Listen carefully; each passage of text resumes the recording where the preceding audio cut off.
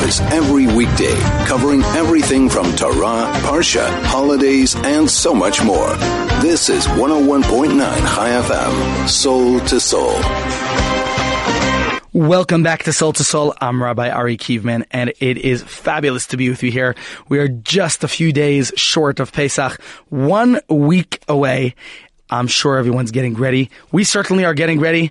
Please God, we'll all celebrate Pesach with the Korban Pesach in Jerusalem with the speedy coming of Mashiach. And until then, we are organizing the Pesach retreat in the Velmore Hotel, which is very close by, very convenient, and only a few rooms remaining. So we're really getting that ready, putting it together. And Pesach is not just about the preparations. The preparations are very important.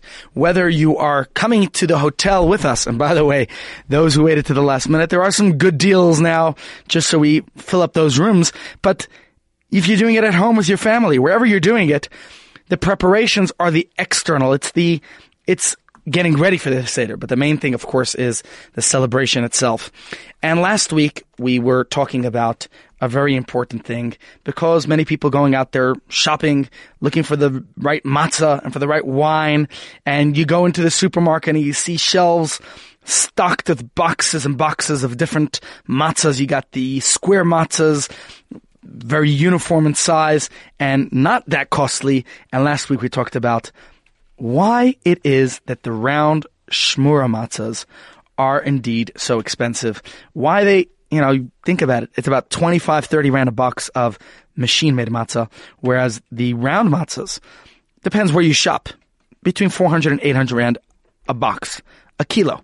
1 kilo of matzah could cost you anywhere between $400 and $800. And we were wondering why. And we discussed a little bit last week about the reasons for the expense. And maybe just to recap a little bit, there's various degrees of matzah. And just to take you into the background, if you go into the shop, one thing for certain is, even if it's matzah that you're buying, you got to make sure that it's kosher for Pesach. Because there are matzahs that are not made for Pesach. And we'll talk just now about why specifically it has to be made with the intention for Pesach. But there certainly are matzahs that are not kosher for Pesach, and you got to be careful about that. The next degree of matzah, which is kosher for Pesach, but is not shmura. And generally, you're only going to find this in the square machine matzah type. And it's not ideal. There are deficiencies of machine matzah that we're going to discuss, but it's not just about the machine element. It is the non-shmura, and possibly those are the cheapest matzahs out there. And I'm sure the taste won't be anything different. So you're probably wondering, then why must I pay more for something that is shmura, whether it is machine-made or handmade? And that takes us to the next level, which is actually quite a bit better, and it's shmura machine matzah. And when I was at Kosher World the other day, Joel told me those are running off the shelves. So if you want machine shmura matzah, you better go get them quickly. And that, of course, has the element of shmura, of being guarded and protected, and we'll discuss a little bit more about that in a moment. But that is, many people will use those for the Seder, and what's better about that for the Seder is it has the shmura element. In fact, some people believe that the machine shmura matzah are even of a higher standard, because being manufactured by a machine, it has no potential for human error involved. And in fact, one of the debates discussed about the difference between machine-made and shmura matzah is that the shmura is handmade, and it, of course, can be, one could feel if there's any grains of wheat or flour that are unkneaded properly within the dough, and you don't have that benefit necessarily in the machine. But of course, there's the other side, that the machine could mix it much better than the hand could. So of course, the argument could go both ways. But even if you're getting the round handmade shmura matzah, believe it or not, there are differences as well, because some handmade shmura matzah is only shmura. It's only guarded and watched and protected from the time of grinding. Now, although it's a handmade shmura matzah, nevertheless, there are different degrees of shmura. And here you consider shmura 1 degree from the time of grinding, but the ideal is called mishas ketzira. That means from the time of harvest. And those are the matzahs that are preferred, that are most ideal, because that's absolute shmura and it's absolutely handmade. And this is what we should be ideally using for our Seder. besides for the difference between the machine and the hand that we talked about last week and that I'll touch upon in a quick review today, but there's a critical point because these matzahs are the ones that have the most benefit within it. And there are problematic deficiencies within the other types of matzahs. And we want to talk about those, about the importance of those a little bit today and understand the difference, because for millennia, matzah has been produced by hand, people making them in their homes.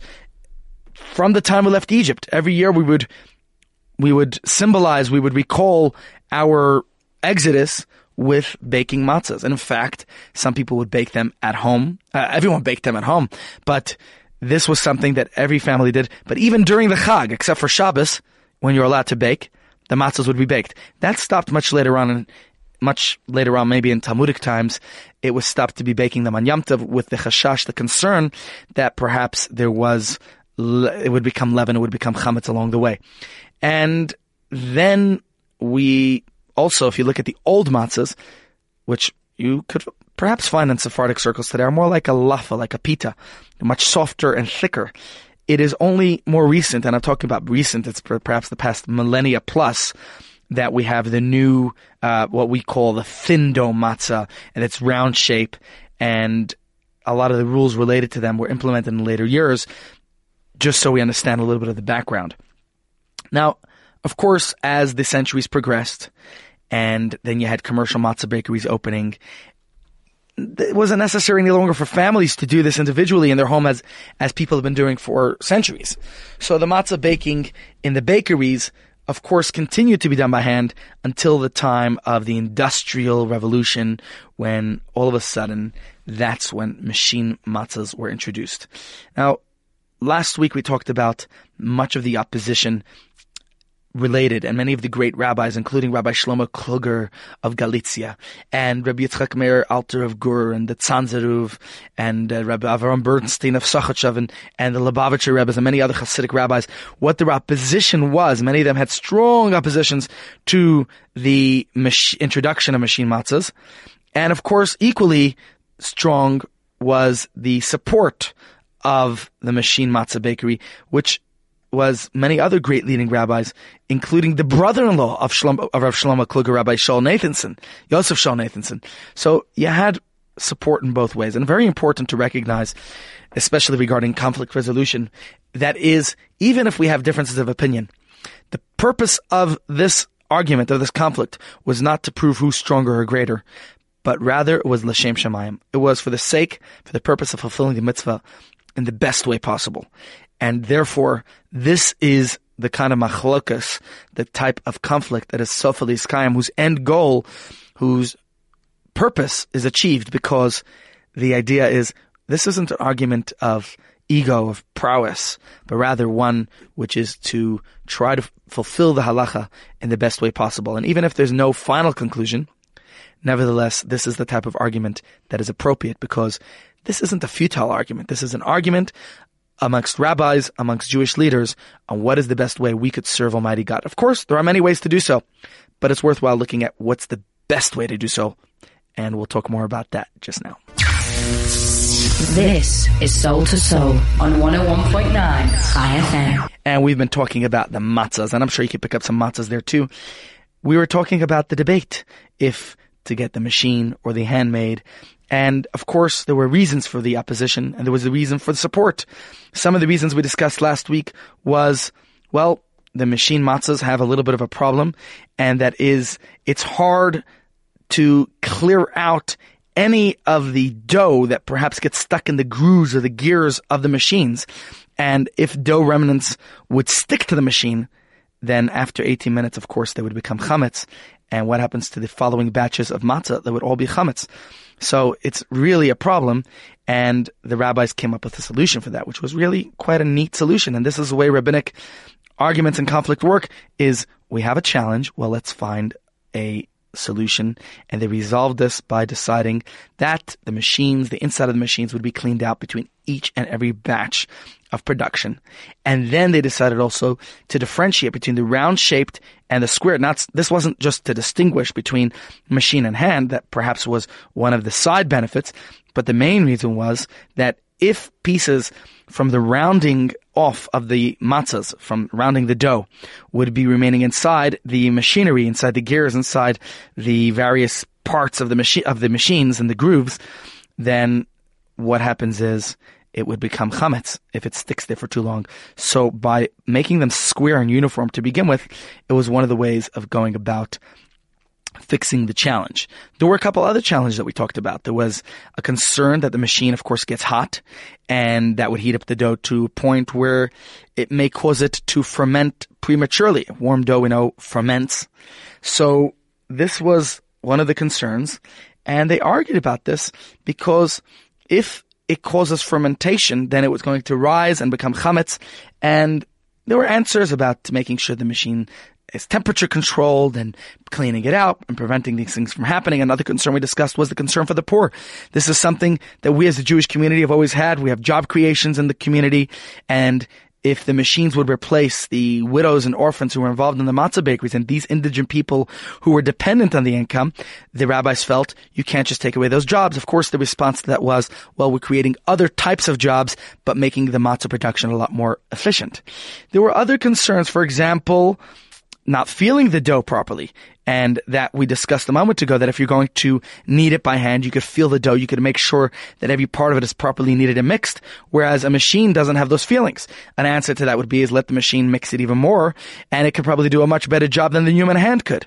And there were other concerns, for example, the winds of change at the time, where there was a lot of modernization, emancipation in Western Europe, the development of Western culture. For example, after Napoleon offered the Jews that freedom of religion, many took it as freedom from religion, and that saw the transformation of the Jewish world, where many people in those times had the unfortunate process, and especially in Germany and France and England and Western Europe, where people were leaving the fold of traditional Judaism, many even becoming more German than the Germans, becoming more Gentile than the Gentiles.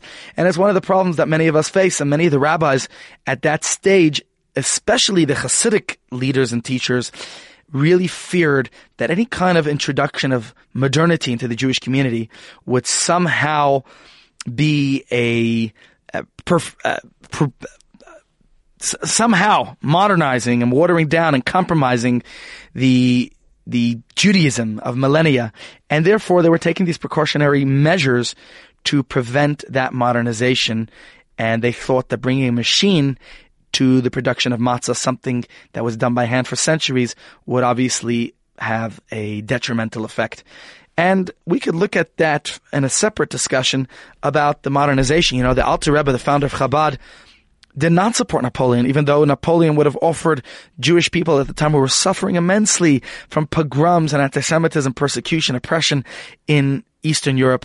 But he supported the Tsar, and his reason, in brief, is because he said, better we should suffer physically, but prosper spiritually. And no doubt, if one looks at the difference between Eastern and Western European Jews, although the Western European Jewry experienced that emancipation, unfortunately it came at a high price for their Jewish values, whereas those from Eastern Europe remained a lot more committed to their traditions until that wave of modernization spread to Eastern Europe closer to a century later. And it certainly took Europe by storm, where many, many Jews really embraced that modernity. And perhaps it's because of centuries and centuries of a lack of it. And I think by today's day and age, here in Joburg, we could be proud that we found a nice balance between being a modern Jew and at the same time proudly Jewish. And it really shouldn't be a conflict. But of course, when it was first introduced, many did see it as a conflict.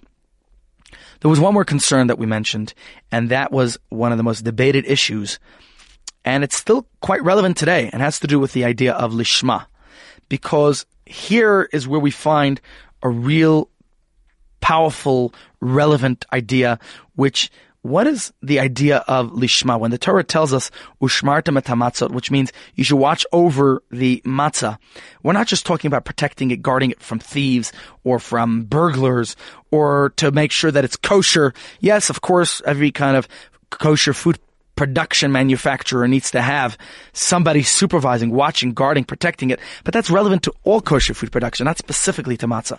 So our sages tell us the relevance to matzah is a lot stronger. And here we're talking about guarding the matzah, not just from chametz, but rather the Talmud explains that when the verse tells us to guard the matzah, we have to guard it to ensure not only preventing it from becoming chametz, but that it is made specifically for the mitzvah of eating matzah on Pesach, which is a mitzvah that every Jew observes next Friday when Pesach begins. And therefore, if a person is kneading unleavened dough, just flour and water, but for any other purpose, not for Pesach, then it will not be considered Pesachdik. It will not be kosher for Pesach. And that's why, as I mentioned before, it's very possible you can find matzah that has not a shred or ounce of chametz in it, but it may not be valid, qualified, kosher for the Pesach observance because it has to be made l'shem matzah's mitzvah. If you go into any matzah bakery, any place where matzahs are being made in the world, you'll hear the people who are rolling those pins and making the matzah, they constantly, every 18 minutes they announce, or even multiple times within the 18-minute cycle, l'shem matzah's mitzvah, for the purpose of the mitzvah of making matzah. And here we see this very powerful idea that the lishma, the intention, is such an integral component here. And so some sages argued that a machine cannot have that consciousness, it cannot have that ability to be aware that it is lishma with the intention of kneading the dough for the sake of the mitzvah. And for that matter, for any other purpose. Of course, one could argue back that a rolling pin doesn't either have that proper intention. And so, just like the person who is rolling the pin has the intention, the kavana, that it's l'shma, l'shem matzah mitzvah, for the purpose of baking matzahs for the mitzvah of Pesach, the same thing you could say, that the person who's activating, who's turning the machine on, why is that any different? And of course, there were arguments back and forth because you could say that the electricity is enabled through manpower, but it's only in that moment, in the first moment of activity, but then the electric current continues on its own flow, whereas a person could have a constant intention that you're baking the matzah for the purpose of this mitzvah. And this is an argument that is never ending. Of course, we discussed a lot about it last week, and someone asked me if I could please continue the story that I was mentioning last week about Mr. Manischewitz. And I think that is also a good story. So let me share it with you, because something that happened in the turn of the 19th century, or rather even the early 20th century, but the late 19th century, was with the arrival of many people, many Jews leaving the shackles of persecution in Europe behind. There was a man named Rabbi Dovber Manischewitz. Actually, it was a borrowed name because his real surname was Abramson, but he adopted the name Manischewitz from the passport of someone who was deceased actually, to get to the United States. And when he arrived there, he was a shochet in the city of Cincinnati in Ohio. And unfortunately, he discovered that although there were many Jews there, not all were observant. Many people were focused on earning a dime, and instead, people just didn't have the ability to make matzah. So he started a little matzah factory in his basement, just for himself and his family, and then agreed to some friends. And by the time 1888 came around, he had this matzah bakery going. In fact, it has grown so exponentially that by the time 1900 arrived, he had the biggest oven in the world. This guy had things going on. His customer base was mostly not even Jewish. He had many Gentiles who wanted the matzah. It was really good for a temperature-controlled travel. It was very good that it was an unperishable product, and people who were traveling towards the gold rush in California, going west, many of them thought it was great food to take with. So this became a staple of American food. And in fact, by 1900, they say, besides for having a fully automated machine, a bakery, with the biggest oven in the world at the time, he also had these matzahs. They were producing 75,000 pounds of matzah a day. And it's quite astonishing, quite amazing, because they say that in 1920, they were already producing 1.25 million matzahs daily. It's unbelievable.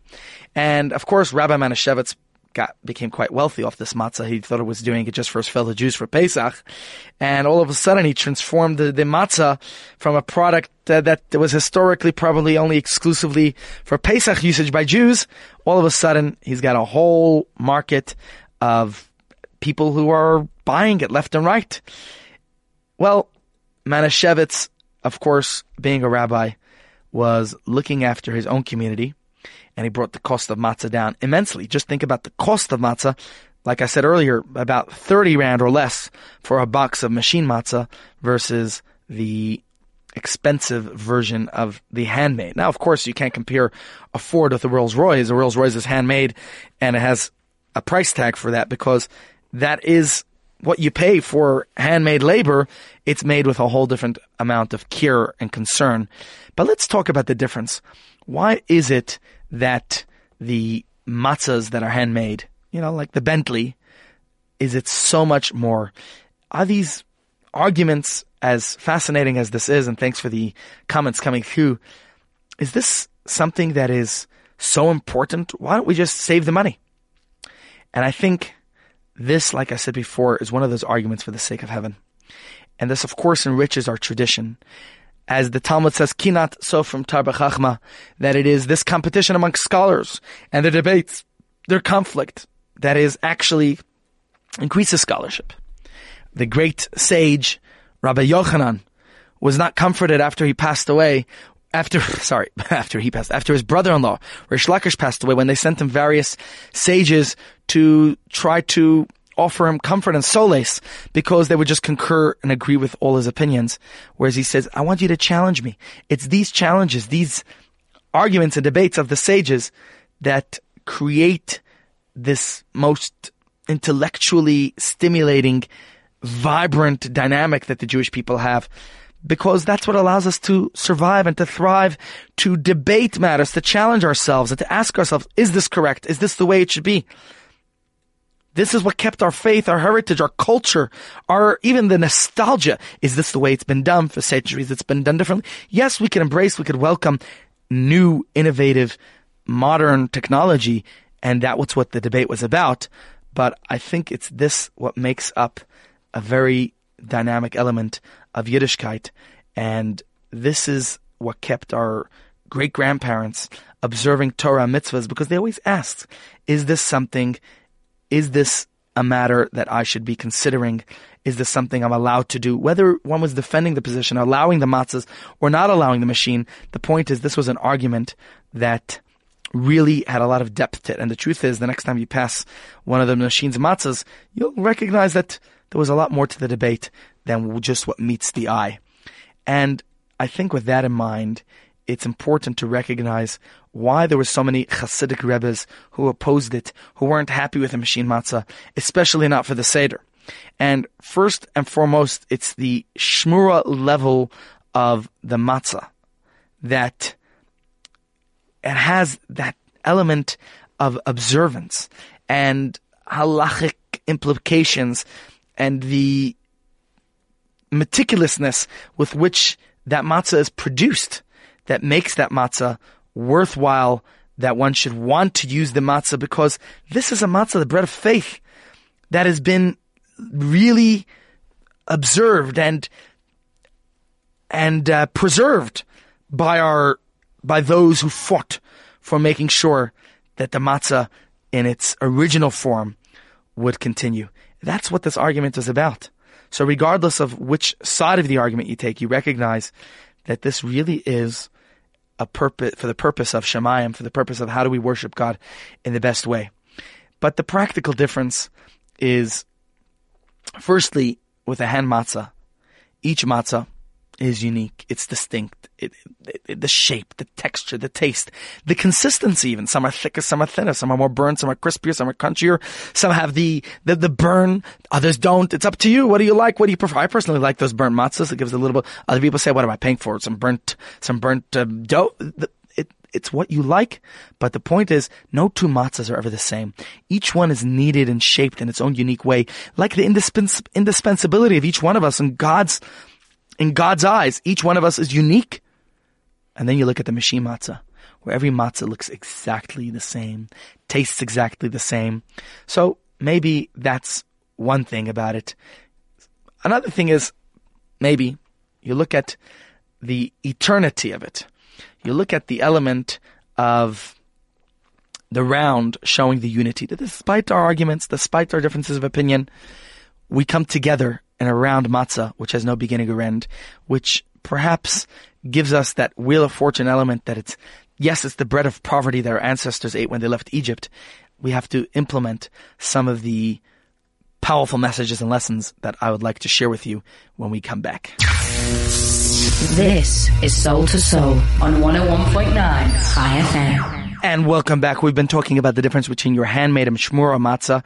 And of course, there is a very powerful, I think very important message here that is worthwhile. Okay, one could say perhaps it's bederech efsher, but I still think it's something that makes it very relevant in a personal way. And of course, everything we learn has to have its personal relevance in our own lives. And therefore, I want to suggest another meaningful explanation for the fact that a handmade matzahs is much preferred than the machine-made version. And the practical difference between hand and machine matzahs, of course we know, is the labor involved. You know, the flour and the water is the same ingredients. But imagine when it's mixed by hand. The dough kneaded, the roll, it's rolled out swiftly by hand, the perforations made by hand, and then it's placed in the oven by hand. What happens to the machine matzahs? Gone is the sweat, the labor. It's a mechanical process. So if you think about the matzah, it's defined by the Torah. It's the bread of faith. It's the bread that the Jews ate on their night when they were born as an independent people, when we were leaving Egypt in such a hurry, b'chipazon. And in fact, the Torah tells us, the Torah calls the festival Chag HaMatzos. What do we call the festival? Pesach. What's the difference? Pesach is our recognition and acknowledging how God passed over the Jewish homes in the plague of the slaying of the firstborn. It's our acknowledging and appreciating that. So we call it Passover, Pesach. God calls it Chag HaMatzot, the festival of matzahs, because of our faith when we left Egypt in that hurry. And so when we became an independent people, when we became God's ambassadors to the world, it's the food we consumed as we left our homes and followed God in the desert. Now, one of the mystical dimensions of that is when we can't let go of that chain, that tradition of making that matzah by hand, of all the components of the handmade matzah, is that faith that we had. And so it's not about our Judaism by habit, mechanical Judaism. We can't be robotic. We can't just do things by rote. We can't just come to shul and socialize and go to the bracha. That's not Judaism. That's having a good time. It's coming to the club. Our faith cannot be mechanical. It has to be vibrant, alive, active. And so, of course, machines certainly have their place. And we're thankful for that industrial revolution. But there are some things that even brilliant machines can't replace. You think about the love, the faith, the pulse of the human soul. If we want to maintain a living Judaism, then it needs that chiyus. If we want to raise children who are going to hold on to a living Judaism, then we cannot become robotic, machine-like. It can't be artificial, shallow, skin deep. We need the passion, the warmth, the depth. So the point is, you're making a bracha, you got to focus on it. You got to have the kavanah. When we do a mitzvah, we got to do it with joy, with celebration. When we pray, we got to pour out our heart to God. When we study Torah, we got to do it with fire, with energy, with passion, with excitement. And when we help somebody else out, we've got to do it with a smile. When we give charity, we give it with a sense of gratitude for the opportunity to share with another. That is a Yiddishkeit that's going to last. Just like the crunchy matzah we've been eating for 3,330 years, that is a Judaism that's alive. The Baal Shem Tov once remarked that a child really can only come into this world through warmth and passion. And that certainly is necessary in any couple's relationship. In order to create life, the Baal Shem Tov said, you need to have passion. Okay, I know that in today's day and age, maybe had the Baal Shem Tov known about artificial insemination, maybe he would see it a little differently. But if we want to create a living Judaism, if we want to create children who will hold on to a living Judaism, then we cannot afford that artificial insemination. We cannot be content with robotic, machine-like Judaism. We cannot be artificial shallow. We need that passion, the warmth, the excitement of Yiddishkeit, as very famous American football coach told his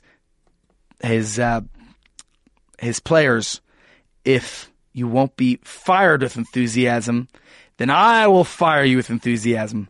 Indeed, we need to be fired up with passion, with excitement, with enthusiasm. That is our Yiddishkeit. That is what's necessary. And so I think when you are going to be considering your matzah, regardless which one you go for, remember, we need that passion, that excitement to have a living Judaism, one that we are excited about, one that we're passionate about. That is the Judaism we need to have. In our little bit of time remaining, I'd like to share with you a few ideas, because as the Seder is coming, for many people, the Seder sometimes is a little bit, maybe a little boring. Maybe it's a nice family get-together, which is great, but it should be much more than just sitting around the table. It's got to be a meaningful gathering, a time, like I say, the Seder is more of an evening of rituals with some food than a dinner with some rituals. So make sure your Seder is more exciting and dynamic, and think of how you can make it relevant to your life, because as we discussed many a time, Pesach commemorates our exodus from Egypt, which happened quite a long time ago, 3,330 years next week. From the year 2448 from creation, and now we're in the year 5778, 3,330 years later. But we got to see that it, b'chol dar v'dor, in every generation, chayav adam liros as atzmei, a person has to see himself, ki'ilu hu yatsa mitzrayim, that you yourself leave Egypt. What is Egypt? And you probably heard this from every rabbi, that Egypt is related, the Hebrew word mitzrayim, is related to our inhibitions, to our restrictions. And truth be told, we all know what we struggle with, our various inner and outer inhibitions that perhaps stifle our growth, prevent us from maximizing our potential, whether we're paralyzed by fear, by shame, whatever it is that's preventing us from growing, resentment, codependency, habits and addictions, whether some people are lacking the ability to love, to dream, to cry, to let go of their defenses. Whatever it might be, it is a form of Egypt. As Dale Carnegie said, denial is not just a river in Egypt. Hasidic teachings tells us that Egypt isn't just a country in the Middle East. It's a state of mind. And so we have to know how to break through, how to emancipate ourselves, to liberate ourselves from whatever personal Egypt. And so when the Seder comes around next week, we got to really ask ourselves, can we truly free ourselves from Egypt? So one suggestion and recommendation for myself, for you, for anyone you know, is that when you sit down at the Seder, and maybe now already a week before, think of a particular thing in your life. What's holding you back from doing, from becoming, from achieving? How could you overcome that obstacle? And then make the resolution to do the daring thing that's going to help you overcome and break through from that personal Egypt. It might be something simple. Maybe you got to just pick up that phone call that frightens you, confront the person, maybe changing a bad habit, jumping into a project, taking a risk. whatever it might be. But boy, when next week comes around, Pesach is not just going to be celebrating some ancient story of our ancestors, but it's going to be something very personal and real, because you're going to feel, I am personally liberated.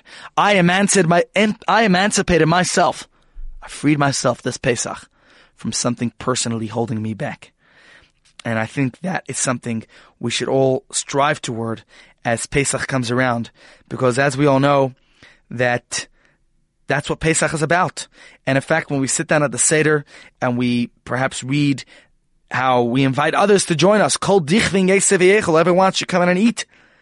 What we're saying is we invite others into our Seder, because when we were in Egypt and we felt the pain caused by that oppression, that abuse, the slavery, we know that we're not going to do that to others, and we're going to help others out there who are going through any form of discrimination. We're going to try to help others out there in the world to make sure that it's not perpetuated further. Because we have been hurt, we're going to make sure others aren't hurt. And just put that into a very personal way. Because just like we don't like slavery, just like we want freedom, let's try to see ways to help another achieve that freedom. So if we break through our own shackles, whatever's holding us back, if we may have experienced any pain in our life, and we've been bitter about it. But the Jewish approach is, I could either say that I had this pain, and so I want to see others have the pain too. Or we could say the opposite. I had this pain, I know what it feels like. I'm going to do whatever it takes that no one else has that pain and suffering.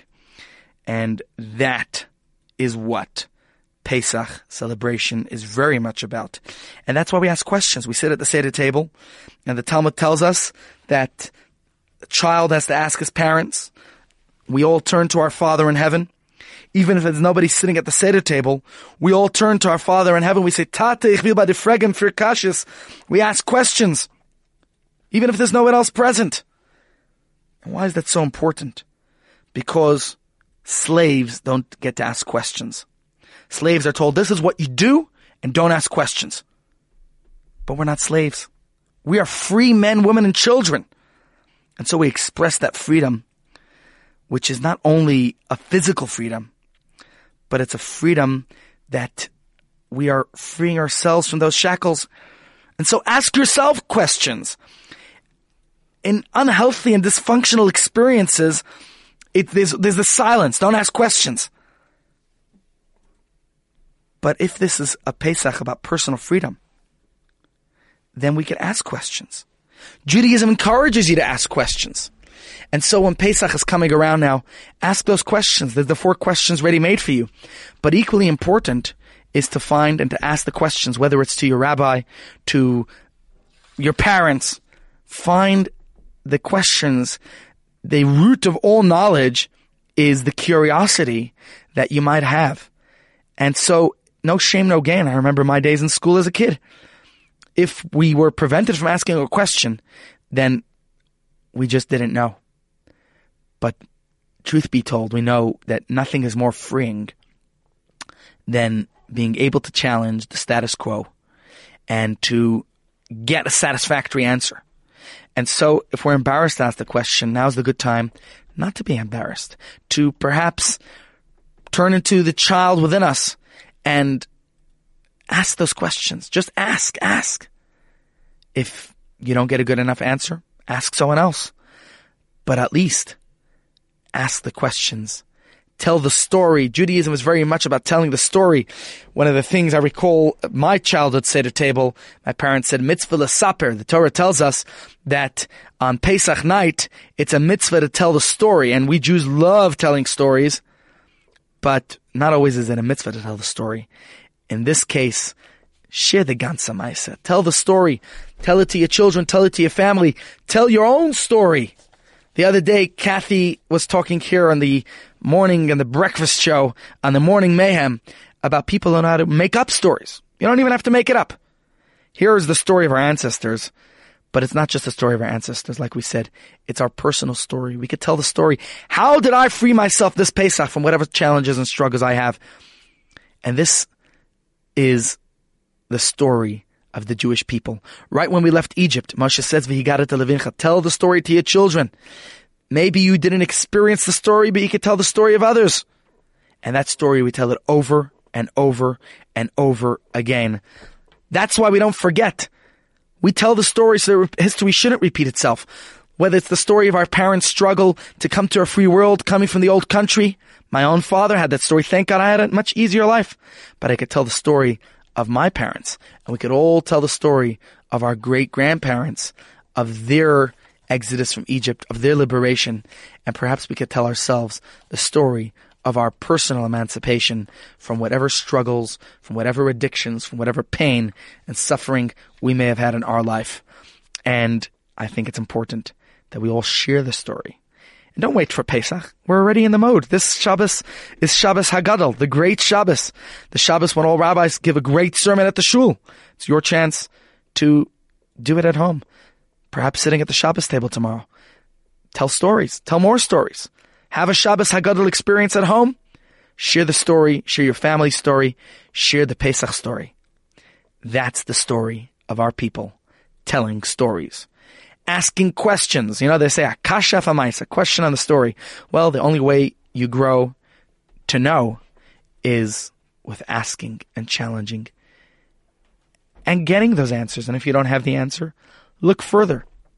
That is the Jewish story. So my dear friends, it's been great sharing with you these ideas today.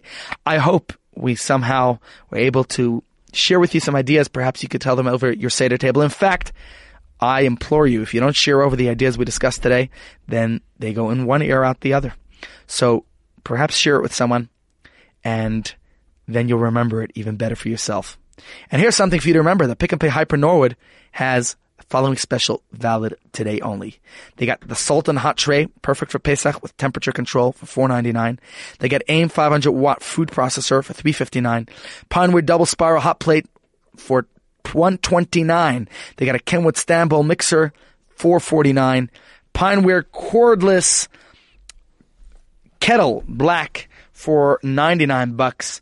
You got the Counterpoint 200-watt stick blender for 99 Rand. And only today you could find these specials at the Pick and Pay Piper Norwood. My dear friends, I wish you a fabulous weekend, a meaningful, purposeful, great Shabbos filled with joy and celebration. Share the story. We start reading the Haggadah in Jewish tradition already this Shabbos. Tell the story. Start preparing how you're going to make yourself have the most meaningful and exciting Seder. And if you stay tuned to the next show, Fresh Thinking with Rabbi Shishler, no doubt I'll share with you some great innovative ways that you can make your Seder the most meaningful, exciting Seder you've had. So stay tuned next, right after the news, with Zonati.